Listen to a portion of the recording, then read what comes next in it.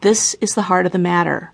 Although sexual desire and arousal can be stimulated by all sorts of people and situations, your most passionate responses spring from the interaction of two competing forces: the attraction that pulls you toward the object of your desire, and then the obstacle.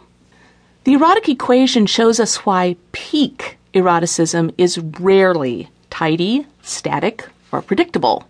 It helps us grasp what we've always known. The erotic experience is shaped by the push-pull of opposing forces and is therefore energetic, interactive, and potentially dangerous. We are at our most excited when we are a little off balance. The idea that our most erotic moments are born of conflict is not new. Freud certainly recognized it. He believed that an external tension exists between the primitive id and the over-civilized superego. Freud brought a radical message to his Victorian contemporaries. Though you may do your best to suppress sexual urges in yourself or your children, they're not going to disappear. The erotic equation also describes that interplay of impulse and restriction. But I always thought that Freud had a pessimistic view of human nature, perhaps because of his life work chronicling the ravages of sexual repression.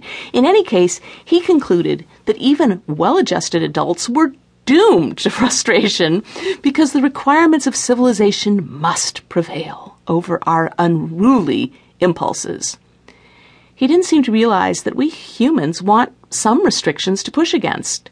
We just don't want them to be so harsh that they choke off our sexuality entirely.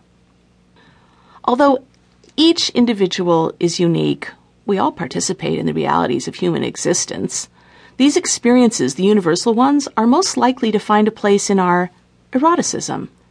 That is why I have found 4 repeating cloud formations, if you will, that fascinate me so much. I have scribbled this list. 1, longing and anticipation. 2, violating prohibitions.